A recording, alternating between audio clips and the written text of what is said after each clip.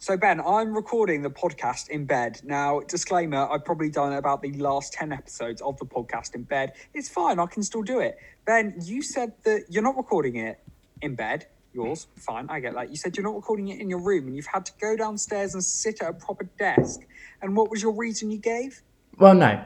So I've had full room design over the last week. So I've redesigned my room since I got home from uni to make it as impractical as possible. And I no longer have a desk. So that's why I'm downstairs, because I was like, I could do it. What was the reason you told me? That I would get bored doing it in bed, which is true. Well, I hope that you listening do not get bored. And if you're listening in bed, well, I feel like everyone listens to podcasts in bed, don't they? I do it when I'm on a walk or run. That's why I listen to them. Oh, I can't run to a podcast. Maybe this podcast, but I normally have some proper like dance music on. I run to podcasts and walk to music, and I know that's the wrong way around. That is the wrong way around. And I mean, this isn't about that, this podcast. This podcast is about film and TV shows. So let's get on with another edition of the Arctic Film Podcast coming up today. Ben, you've literally just got back from the cinema. You were going to be reviewing Wonder Woman 1984. We're also going to be reviewing The Ripper that we have both watched. Ben, have you watched the whole thing? No, I turned it off. Spoiler alert. Spoiler for my review, I did not finish it. I did. I absolutely loved it. I thought it was great. Great watch. And we are also going to be reviewing Rainey's Black Bottom. And we've got a brand new feature that we're going to be trying out. That should be fun. Trailer talk as usual. But first, let's start with the news. Yes. So, Chris Pine, the wonderful Chris Pine, the most underrated of all of Hollywood's Chris, has been announced as part of the new Dungeons and Dragons movie on Paramount. I'm not sure. It's an idea in development.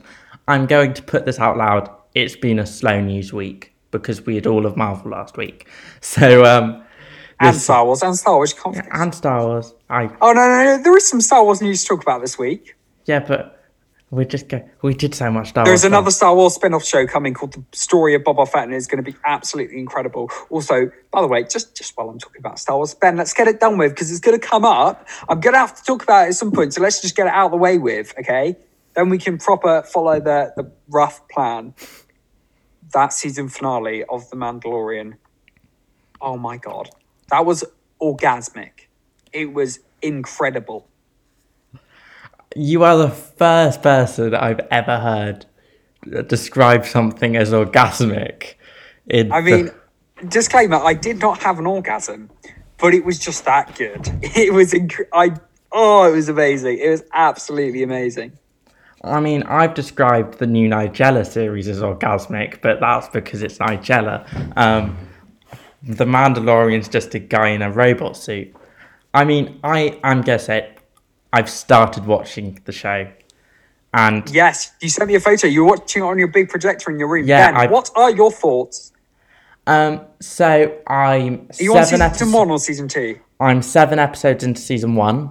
A lot of padding. Season 2's a lot stronger. I don't know, because I don't know Star Wars and I don't particularly like Star. And here's my problem. Yeah. And I could always enjoy the original Star Wars trilogy and the prequels and the sequels as films, because most of the characters, you saw their faces and their acting. And The Mandalorian is just a bunch of characters who have no facial things. And it's really difficult, I find, to connect with the characters. I find Mando a really challenging protagonist to connect with, which is a shame, because Pedro Pascal's amazing, and he's in Wonder Woman 1984 as the bad guy, and it's brilliant to see his face. You do realise it's a different person that plays him in the suit? I do know that as well. But it's only his bloody face in it, and that very rarely happens. I think it happens once in season 1 and twice in season 2. And he speaks a couple of times an episode. Yeah.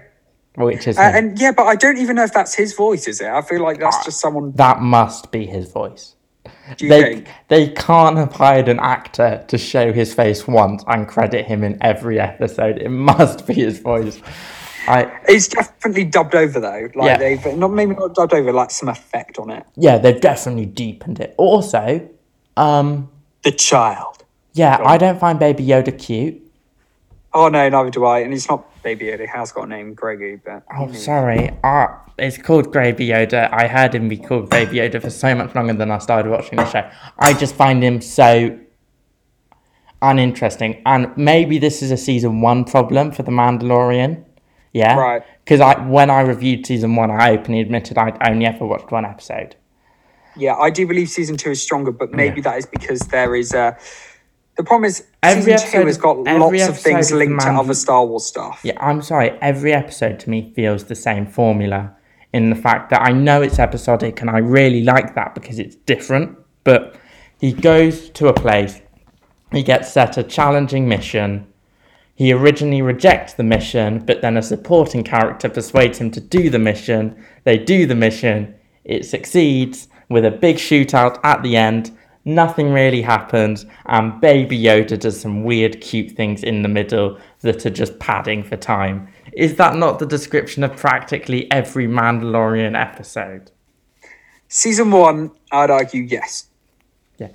Anyway, shall we go back to the news? Yeah, I love how we started that saying it was going to be brief. We've spent probably about 3 minutes talking about that.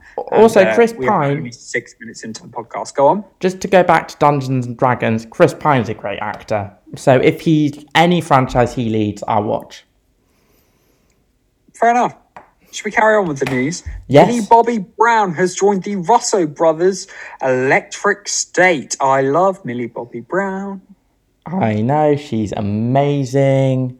She's like the highest paid actress for this role. She's getting paid like 10 million. Wow. Which Okay. they've released a couple of plotty bits about Electric State. It's something about a robot and a dystopian future. So, could be alright. I'm not sure if the Russo brothers are directing it or producing it, because they do a lot of films through their production company. So, very little's been said. Once again, all 3 of these news stories follow a very similar format of a big movie star is joining something that we don't know much about. And we don't have a release date for. And before we were saying off air, Ben, before we start recording, you don't believe anything unless it's got a specific release date. And even then, I don't believe it'll come out. New Mutants took like 3 years. I literally don't believe something's coming out till I sit down and turn it on Netflix or I've booked my cinema tickets. And that said, I did have No Time to Die tickets booked back in March, and that's yet to come out. So, Oof, I mean, that is a bit strange. The fact you genuinely had them booked. Right, elsewhere in the news, Florence Pugh joins Mystery the Maid. well, yeah, it's just seemingly a murder mystery film with Florence Pugh in. Oscar-nominated Florence Pugh, Oscar-nominated for Little Women, one of my favourite. She would have, if we did our Ticky Film Awards, won Performer of the Year last year, because she also did Fighting With My Family, which was great. She's a rising star. This could be brilliant. And her next film is with Chris Pine, interestingly enough. They're both doing Olivia Wilde's new film, Don't Worry Something or Other, with Harry Styles in. So that's a film to look out for. Right, Ben, hot off the press, how long ago did you go back from the cinema? A few hours? Yeah, I watched it this afternoon. So it's not quite as fresh as, what was the one film you watched that we literally recorded 10 minutes when you got back? We literally did 10 at 5 minutes after I got in from the door. Yeah. And all you basically had to say was, it was amazing in about 20 different ways. I mean, and then it turned out that no one else thought Tenet was amazing, and I was on my own on that thought. But Wonder of 1984, it's like... Yeah, why is there a 1984?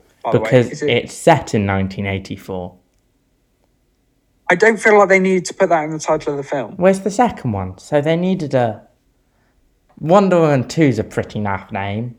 Wonder Woman... Having watched the film, there probably isn't another good, catchy, obvious title for it. Okay, fair enough. So that's probably why they stuck on it. This is only really the third blockbuster of the year, if you think about it. It's the second superhero film we've had after New Mutants. Tenet is probably the only film on its scale that's been released in cinemas. And it was just the perfect note to end 2020 on. You liked it? I loved it.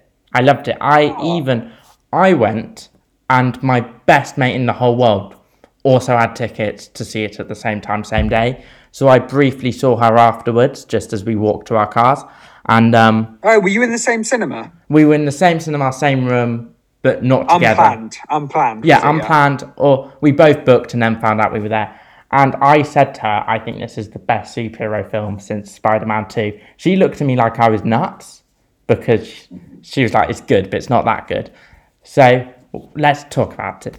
The film skipped like the whole 60 years from the First World War when the first one was set to the 80s and the time of greed and big business.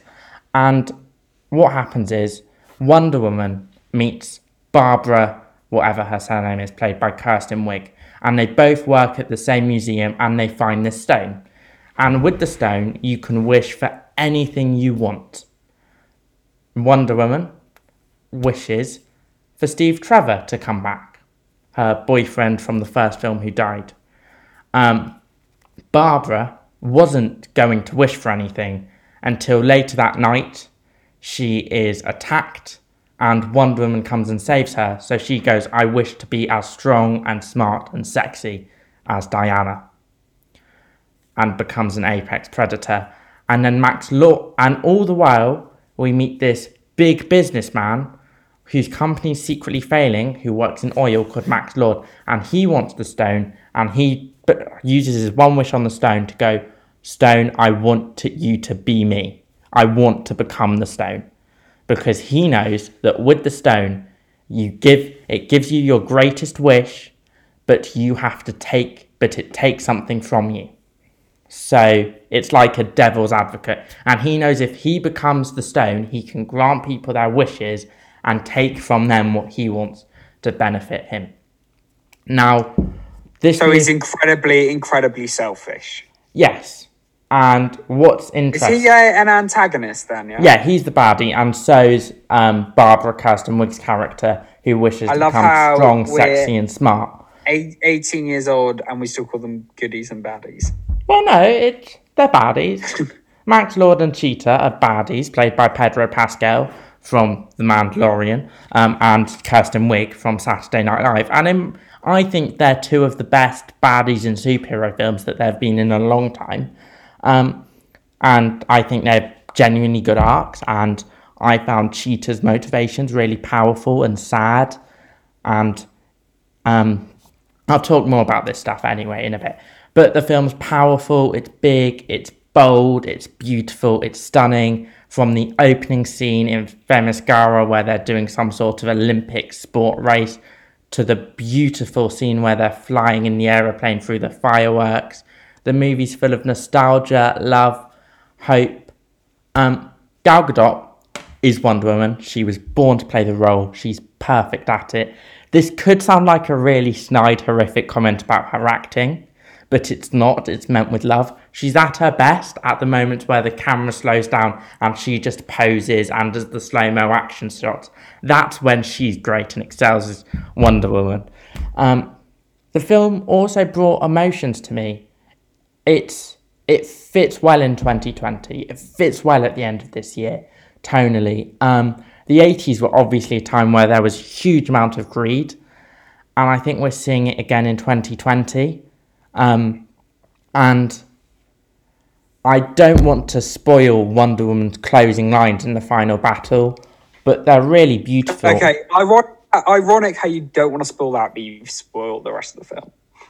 Well, no, everything else I've spoiled was true in the trailers. So. Oh, fair enough. Oh, I hate films that. And actually, I didn't really spoil much. I literally just said what happened in the first. Ben, I was making a joke. Yeah. It is a long film. It's 2.5 hours, but it should be seen in the big screen to end your 2020. If cinemas are still open where you live, and I know in a large areas of Britain and America and wherever you are, they're not. But if you can, do go out and watch this film. It is really something special. Yeah, and then after that as well, if you can't get to a cinema, don't watch it online illegally or whatever. Do wait till it comes out in the box office. It's coming out on DVD over here in January to be rented, and in America it's being released on HBO Max on Christmas Day, the same day it's being released in cinemas. So you can watch it legally, not in cinemas, if you don't have cinemas open. If you do have cinemas open, go and support that local business because they're struggling. Amazing. So, Ben, I will assume you are giving that an absolute must-watch. It is one of my films of the year. So, yes. So, I just said, sorry, I was having this debate with my friend earlier. I just said, I assume. Is it assume or assume? Assume or assume? Isn't it like a potato-potato situation? Tomato-tomato. Okay, isn't it like a tomato-tomato scenario? It's however you want to say it. It's like a zebra. Yeah, a scone scenario. A lasagna. There's no real... No, lasagna. Wait, I forgot what the other one was. Well, yeah, so I don't grass. It's just how you speak, innit? But I am just pointing out that it is scone, not scone. Yeah. Should we get on with the trailer talk, Ben? Yes, let's. So, whilst the news was a bit flat this week, the trailers really not. We've got some huge trailers to discuss for you this week. Trailers starring Hugh Grant and Samuel Jackson in the same film. We've also got trailers which sees the return of Justin Timberlake to acting. Oh, good God. Let's start with that one then. Palmer. The trailer has just dropped for that. Firstly, Justin Timberlake is a brilliant actor. He was a great rom-com star 10 years ago, and he never did enough.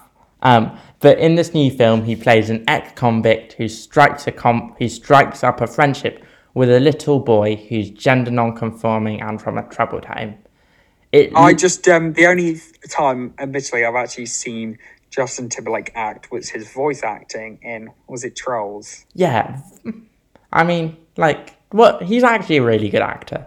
It's being released January 29th on Apple TV+, my favourite streaming service. I weirdly have seen the release date and think this could go one of two ways. Either Apple's dumping it because it's not very good, or Apple have thought, well, the Oscars have been pushed back a month or 2 months. Let's get a nominee in. Let's push this film back a month and try and get Justin Timberlake nominated. I mean, whether that works, because they've also got Sherry coming out next month, which could get Tom Holland nominated, is a toss of a coin. But that's why I think it's coming out next month, and that's why I think it could be very, very good. How was the trailer? Did the trailer look as though it was good? Because I feel like sometimes trailers make films look absolutely shit. It looked Oscar-y. Incredible. From my money, it looked like Justin Timberlake was coming for those awards. Which amazing. I would give him. I like Justin Timberlake. I like his music, to be fair. He seems like a lovely, lovely person. He does, even though I'm not sure about his famous double denim look. Yeah. It's questionable. Before we get to the trailer that stars Samuel L. Jackson and Hugh Grant, let's talk about Nomadland. Yeah. Nomadland? So Nomadland is... oh, there we go. I'm dyslexic. Forgive me. I know. It's only because I have read about this film for months at this point. It's the favourite for next year's Oscar. Is it all one word? Nomadland is all one word. Why isn't it 2 words? Or why hasn't it got a hyphen in it? There we go. On the doc, I've just put a hyphen in it. That's how it's spelt. Jacob. That's not me doing a spelling mistake. That's genuinely how it's spelled. It's favourite to win Oscar Best Picture and stars the legendary actress Frances McDormand. After losing everything in the Great Recession 10 years ago where bankers fucked the world, Frances McDormand's character is a woman who becomes a nomad and travels around the American West in a van, living with everyday people. I think it looks good, but it also looks really pretentious, and I always say, I think I'm going to love this film because I love the Oscar-y films. My brother is going to hate this. Why is your brother going to hate it? Because he finds Oscar-y films pretentious and dull and needs action. So if you're one of those people, which is fine, if you just want to go to the cinema to be entertained, maybe skip Nomadland. Okay. I haven't seen it though, so that's just a theory. Before we review The Ripper, let's talk about our final trailer to discuss this week, Death to 2020. Oh, that is quite fitting. Did they decide on that name in this film before 2020? So, Jacob, did you ever watch any of Charlie Brooker's screenwrites? Why were you so patronising then? So, Jacob? No, that was just a question. This is just my voice. This is how I'm speaking. I didn't mean to be patronising. Sound like my boss. That's not a good thing. Okay. Shout out to my boss if you're listening. Love you, Philip. Jacob, right. Have you Ben. seen... I'm going to really patronise you for this now. Okay. Have you seen the Charlie Brooker's end-of-year screen wipes or all those things he did a couple of years ago? Let me guess. No, I want you to guess my answer. No. Yeah, you'd be right there. Okay, anyway, Charlie Brooker, British comedian who also wrote Black Mirror, is kind of adapting his style of comedy, which he used to do every year at the end of the year, where he would just look back on the year and riff jokes about it. And he's got a new Netflix special called Death to 2020, which seems to just be comedy sketches talking about the shit show that's 2020. Its cast includes Samuel L. Jackson, Hugh Grant, Lisa Kudrow from Friends, whom I think is the most successful of the Friends actors. But let's not go into... Why? No, she's not. She's not. I'm sorry. I think she's the most successful. The most successful is Jennifer Aniston. In an acting, talented role sense, not money, I think she's by far the most successful. Jennifer Aniston, then Matt LeBlanc. I'm sorry, you cannot argue with that. Matt then LeBlanc's I'd say the David least. Schwimmer. David Schwimmer, you could... Okay, there's 3 tiers in my opinion. Okay. It's how do you judge this? If you aren't a regular listener, Ben absolutely despises Friends. Okay, so here's the thing. Jennifer Aniston, great in the morning show. Amazing. But that's her making up for the fact also, that... she's in the running to be taking over from Ellen, if Ellen calls it a day. Yeah, I doubt that. Jennifer Aniston's a serious actress now. I doubt she would... She's now doing some properly serious stuff. I doubt she would take a step back. But she did for 15 years play very similar parts in comedies that actually weren't that good. Friends is absolutely amazing. Other than... I'm talking about her film work. The stuff she did after Friends. I'm talking post-Friends here. Yeah? That's why I mean Lisa Kudrow's the most successful. Matt LeBlanc genuinely couldn't name a single thing he's done in the last 15 years other than Top Gear, which shows how bad his careers went. David Schwimmer... can I just say, how did his time on Top Gear end? Badly. David Schwimmer... Very badly. David Schwimmer, all I can think of is Madagascar and the fact he played Robert Kardashian in The People vs. O.J. Simpson, which he was great in. And that was funny. Okay, what you find funny is odd. But Lisa Kudrow has popped up in brilliant comedies for the last 15 years in 1 or 2 role scenes and just made me laugh.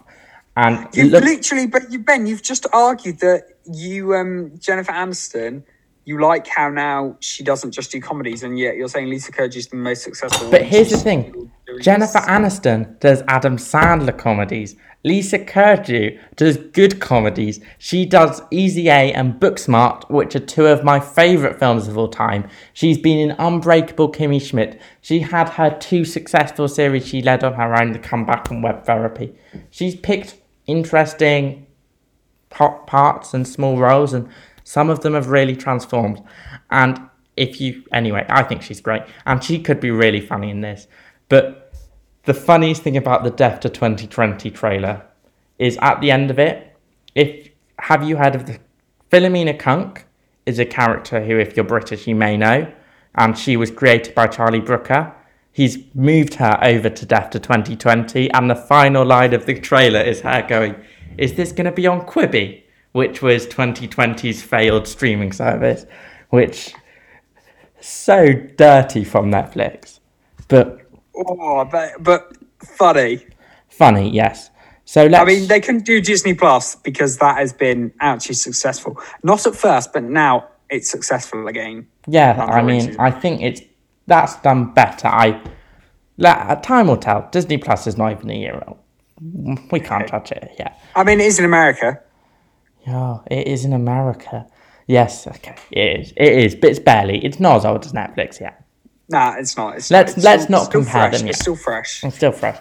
Anyway, let's get on to the review of a show that I've actually watched and Ben's actually watched. Has this ever happened before that we both watched the same thing that has just dropped on Netflix? I just called it a film. It's not a film. It's a TV series. But has this ever happened since we've been doing the podcast? No. And it was by coincidence as well. Yeah, well, yeah, it was actually. It came up on my suggested. I watched it. And you knew it was coming out. No, I watched it because everyone else seemed to have watched it. And then I turned it off because...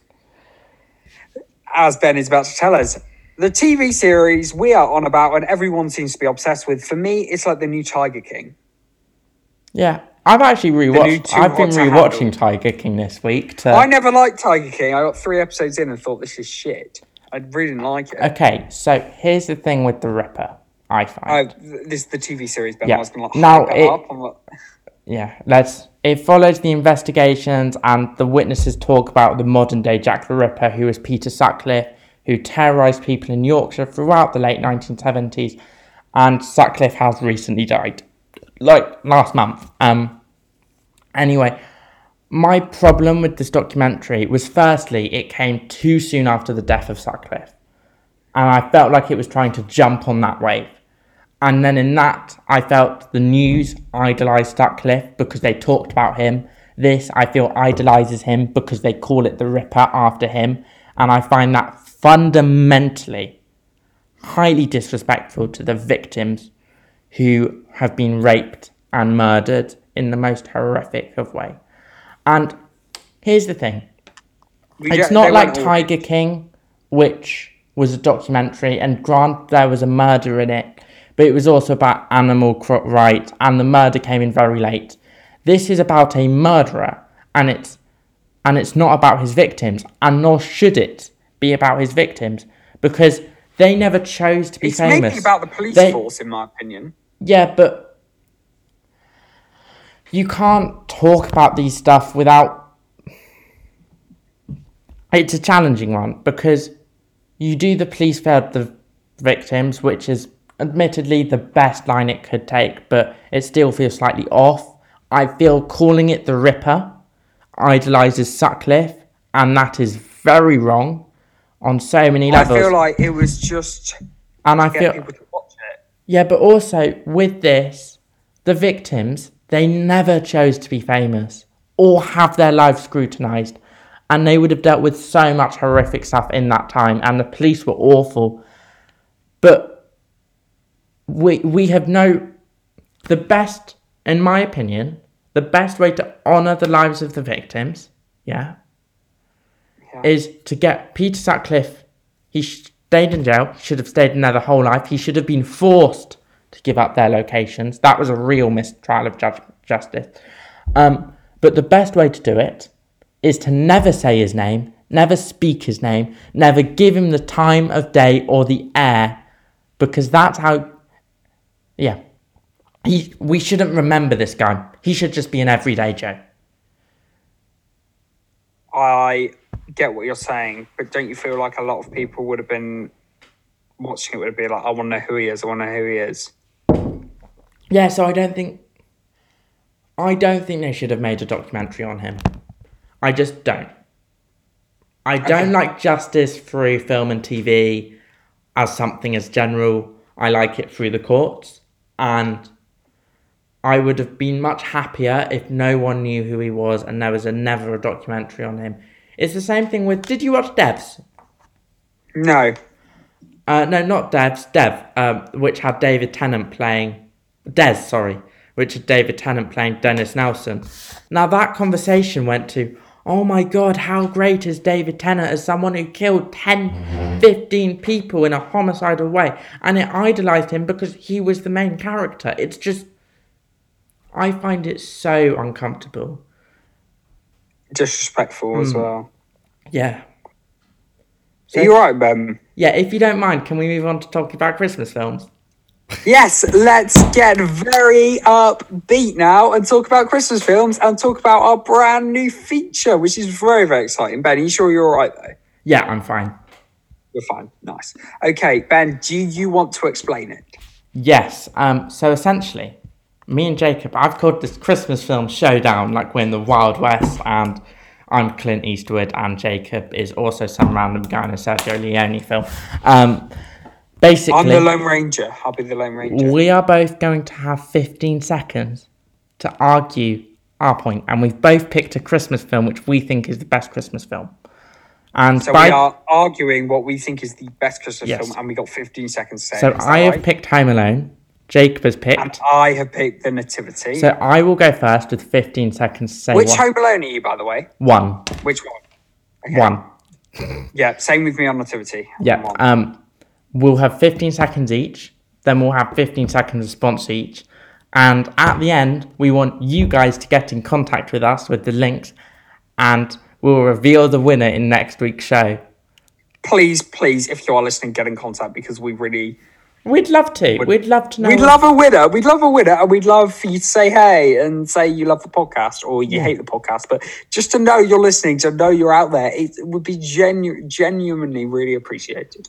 Yeah. Okay, Ben, I've got 15 seconds on my phone. No, I haven't. Should I do a timer or a stopwatch? Yeah. Do a timer. Okay. Okay. Ben, I am ready. 15 seconds on the timer. Are you ready? Yes. So, can we start when I start speaking? Yes. So basically, you all know the plot to Home Alone. It's 8-year-old Kevin, Macaulay Culkin. He's left behind when his family left for France. First, he's happy to be at Home Alone, but then thieves break into his house. It's cute-natured. It's not very realistic, but it's a family film. Both adults and kids will enjoy. There's a good amount of violence. There's a good amount of profanity. Stop! I've stopped. Probably got about 17 seconds there, Ben. All right. Yeah. Okay, nice. I'm going to top that. Do it. Can I just point out that I've got about 5 words written down. Ben had 2 You do. I had two bullet points. Ben's was scripted. Mine's very off the tongue. So you got to give me credit for that. I will. You know what I'm saying? Yeah. All right. I'll time myself. Okay.